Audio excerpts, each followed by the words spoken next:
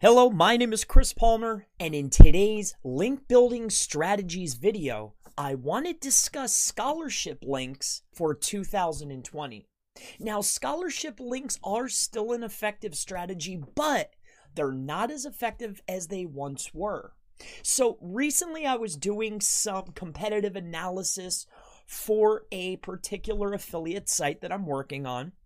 And I came across a lot of these affiliate/e-commerce sites, and something was very interesting to me. So I want you to take a look at this SERP, and I'm going to lead through, and I'm going to show you an effective link strategy that you can start implementing that will certainly power up your site. Now, I want you to take a look, camera review. So we're going to scroll down.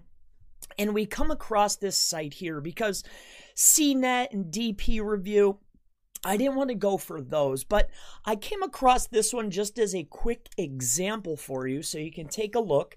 And this is a review, and I opened up the site here. Now, you take a look at this site, and it's got cameras, mobiles, lenses, news and articles, which are all related to electronics and different types of electronics and news regarding new releases. And this makes a lot of sense. Now, once we go into this site, as you can see, I took this site, DxOMark, same site from here, and we did a quick backlink analysis. And what we started to find was, one, we found a lot of foreign links, but the next piece that we saw, and this is very, very common amongst a lot of sites, is a high amount of EDU links. Is the scholarship strategy still effective? And we know that it is, but we know that it could also be easily penalized. So after further examination, and I want you to take a look here. So let's find the EDUs. This particular site, ed.edu 12 links. Now, we know that the scholarship could be quite problematic, but what we have ended up finding, and this is just one site, one example with 12 EDU links, actually 13, 14, 15, because there's 12, 1, 1, and 1. But why would a truly electronic website have EDU links that are not scholarship? How are they building them? Really is the question here. And what we came to find out, and I just showed one example, was they are building resources and giving discounts to teachers and students.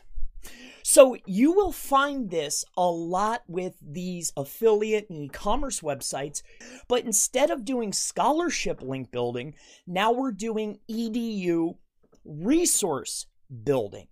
So this is the link building strategy for 2020 that I want to share with you that is highly effective.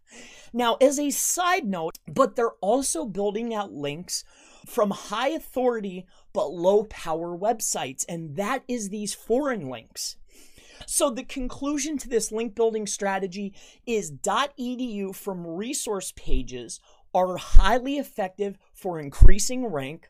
Along with that, high authority but low power foreign links are very successful for ranking in US SERPs.